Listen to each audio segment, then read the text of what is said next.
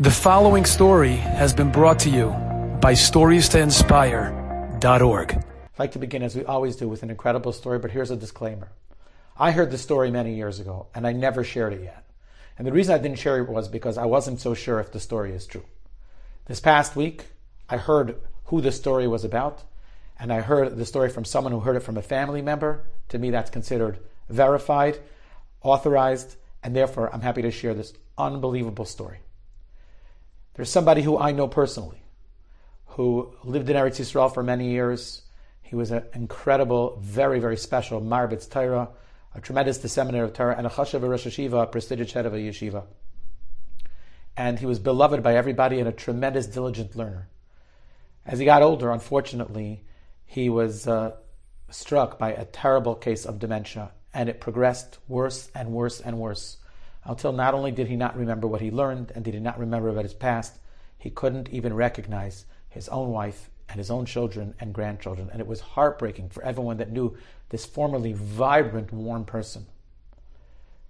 His family discovered that there was an experimental drug in England, that this experimental drug could bring a person out of their fog, give them lucidity and clarity for 8 hours, and that it was perfect for the stream of dementia that this fellow was suffering from.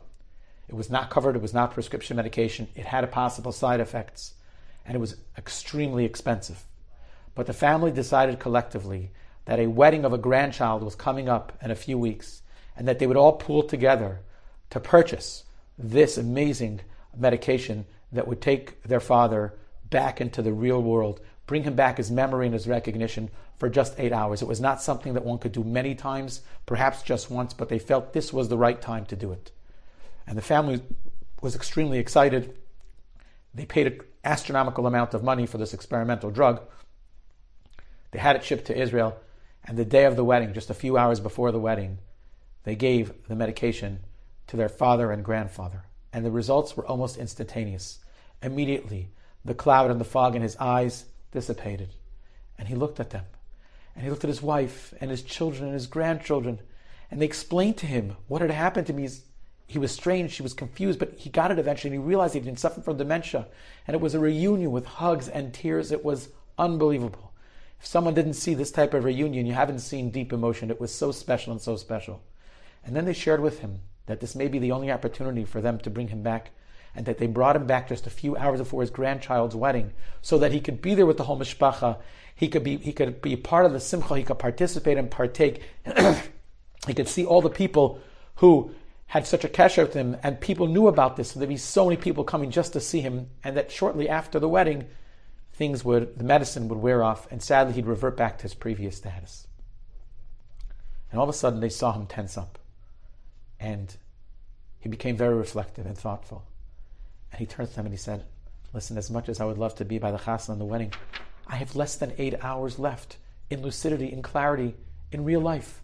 I can't do this." And he runs to the shelf and he grabs the Gemara Maseches Baba Metzia and he runs out of the house top speed to the Beis Medrash right near the home, and he immerses himself in the Limud HaTorah, in the learning, for the next 7+ hours.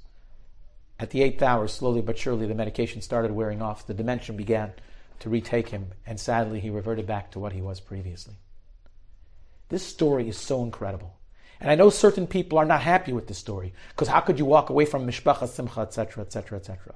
But regardless of what you feel, if it was right or it was wrong, one thing we all can extrapolate from this story and we can take to our hearts, and that is that a person who has the priority of limud haTorah in their life, that is what life is. Ki hem chayenu v'orech yameinu. It is our life, it is the length of our days. If they have an opportunity to have a shot at life, even chayesha, even just for a few hours, there's nothing else in the world that concerns them besides this opportunity to immerse themselves in a Gemara Baba Metzia and relish in the incredible opportunity of limud haTorah. Enjoyed this story? Come again. Bring a friend. StoriesToInspire.org